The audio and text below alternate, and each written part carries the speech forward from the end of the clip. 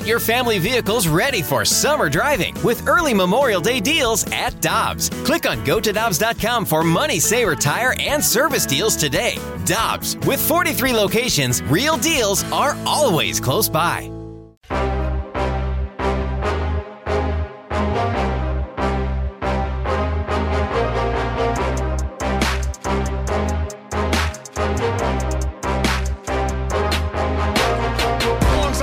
T-Bone on BK. You've got BK and Ferrario here on 101 ESPN. We're happy to go out to the 101 ESPN hotline to be joined by Kiley McDaniel, MLB insider for ESPN.com. You can give him a follow on Twitter at KileyMCD. Kiley, we appreciate the time as always, man. Are we going to see this hot stove start heating up again soon after the Yamamoto signing? Yes. I can't tell you if that will be on this end of Christmas or even New Year's or the other end. I believe his window closes January 4th. And I think you probably got to leave a couple days for, make sure the medical goes through, have some time if the medical doesn't go through to get another deal.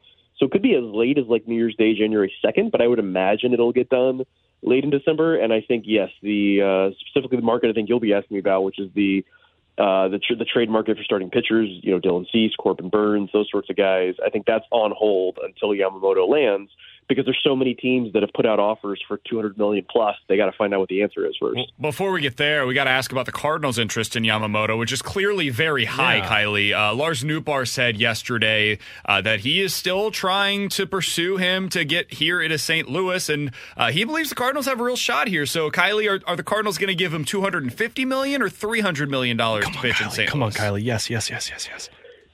If they're willing to give him $300 million, they got a shot. They're not. I'm going to exclusively report Kylie, that is not happening. Kiley, what if they're willing to give him a $300 million contract over 15 years? There you go. I don't know if that's going to work. Are we deferring most of it? Yeah. And all of the posting fee? $million. Yeah, everything's deferred.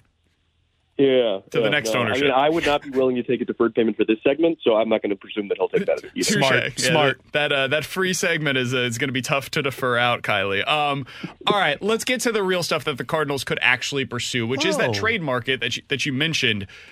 Do you think the Cardinals are or should be active in those trade discussions for, frontier starting pitching?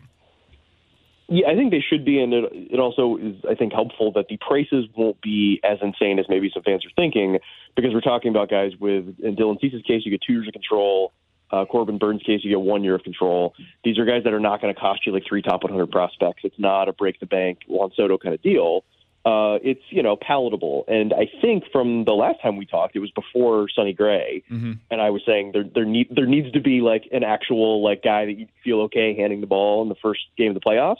And I think he's that guy. I don't necessarily feel great about who gets the ball in the second game of the playoffs, because Kyle Gibson and Lance Lynn very well could just be the innings eaters that like maybe don't even, pitch in the playoffs, those kinds of guys.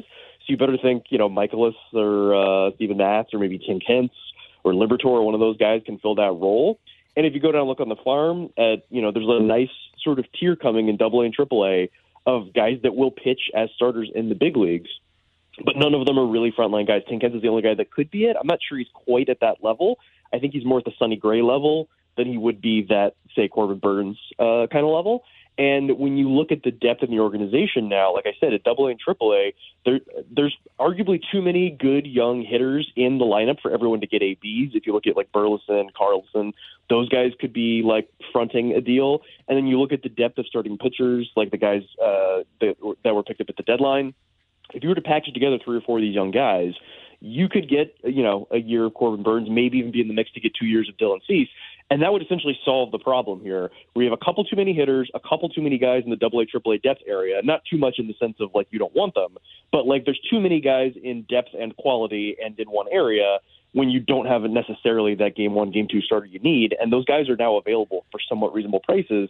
And if your limitation is the payroll, then these guys you're trading for solve that problem. So I think there's a solution here. I don't know if that's what they're trying to do. Sorry to interrupt there, Kiley. So one name, though, that popped up a couple of days ago from Ken Rosenthal was Framber Valdez with the Houston Astros. If that name is available, is he the first one that you drop everything and go after if you're the Cardinals? It's a good question. I think he certainly seems the most their type out of all of these guys.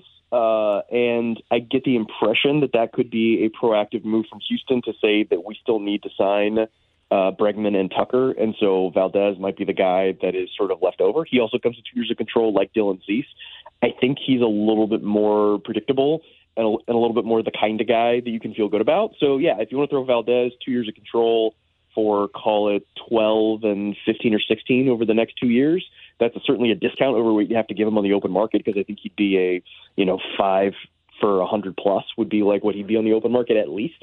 So you're getting a nice discount there, and I don't think that trade price would be crazy. So it would be your opinion then, Kiley, that it's not 100% necessary to trade a Nolan Gorman or a Brendan Donovan to be able to acquire one of these guys that could start a game 1 or a game 2 for you.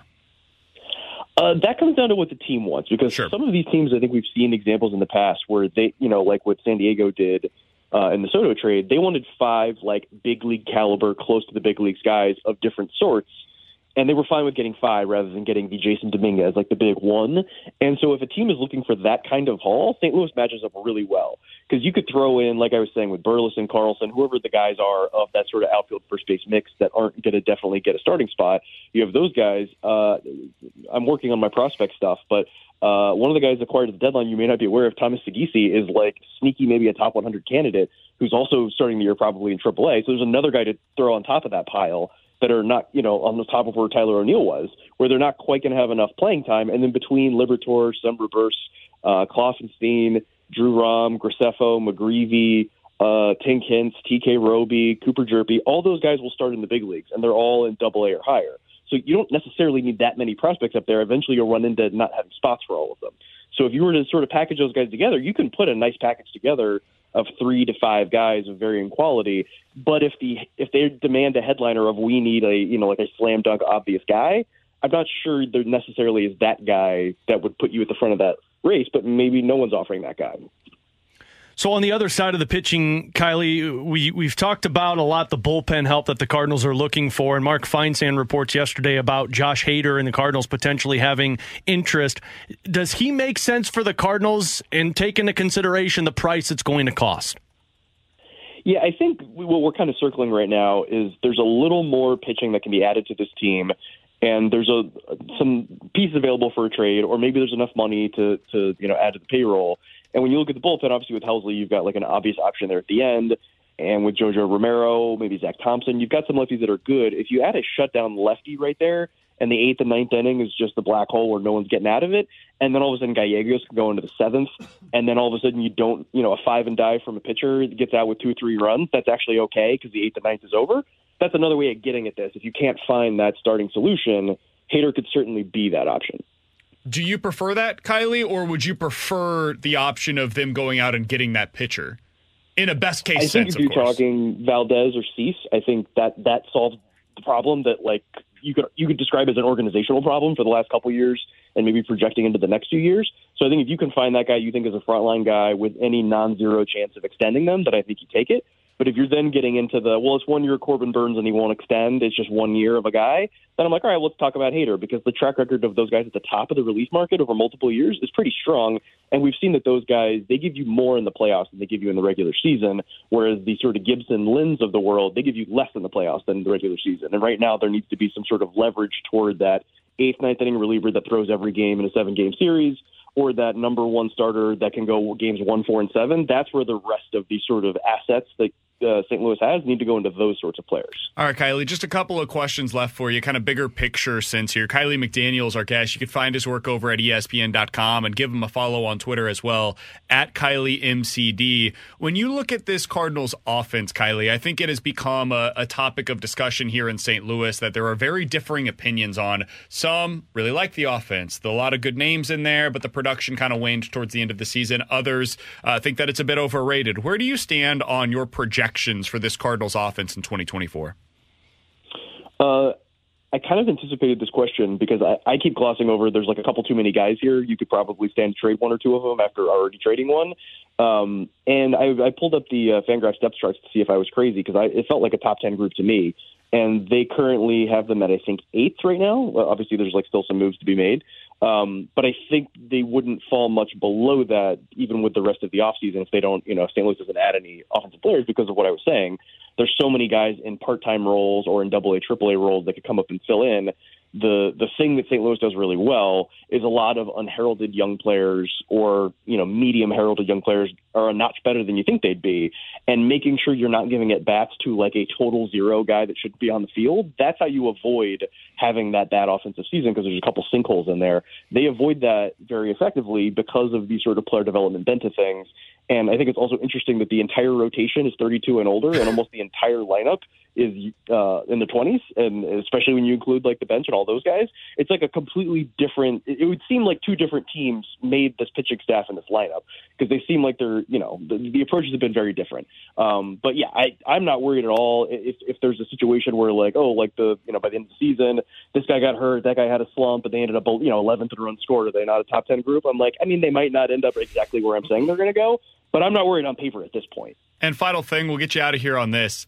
The NL Central, we've talked about this for years, that it's something that this division keeps everybody in contention because nobody really ever pulls away. I thought maybe this was going to be the offseason, especially after they went out and made a big move to get their new manager, that the Cubs would be big-time spenders. What are you anticipating the Cubs doing this offseason now that they have missed out on Shohei Ohtani, and it certainly doesn't sound like they're one of the leading contenders for Yamamoto either? I get the impression they're in like a multi-year switching from being pretty good to being a real threat. So I would imagine if they don't do it this offseason and the 24 season, I imagine it'll be the next winter because they have a lot of guys like Pico Armstrong that are in that sort of AAA area that you're waiting for them to translate. And if they come up and don't do it, then maybe re-signing Cody Bellinger makes sense. But I think they're going to let PCA play, and luckily Bellinger can play multiple positions, and I'm not sure what his market is in the same way Blake Snell, two Boris guys. Not positive where they're going to land right now. I think the Cubs are waiting and seeing, and I kind of wonder if they're going to be the dangerous factor after Yamamoto and some of the bigger names and some of the bigger payroll teams have made their moves. Do the Cubs then sweep in and all of a sudden have $50 million to spend on the next tier of guys, or to make that big trade or two? I kind of wonder, like you are they about to do something, or are they like a year away from doing a big thing? Interesting. Hey, Kiley, we appreciate the time as always, man. I know you've been a little under the weather this week, so get yourself feeling better. Have a very Merry Christmas, and hopefully we'll talk with you soon after this frost ends up defrosting off of the hot stove. I'm going to have a lot of thoughts on the Blues to share with you guys, too. Oh, my gosh, yes. Yes, Kiley. Do you want to give one hot take real quick? Get me fired up before we go into the end of our show. I just don't know if the forecheck is strong enough. There we go. Amen Love to that, hear it. brother. Kiley, appreciate the time as always, man. Have a good one.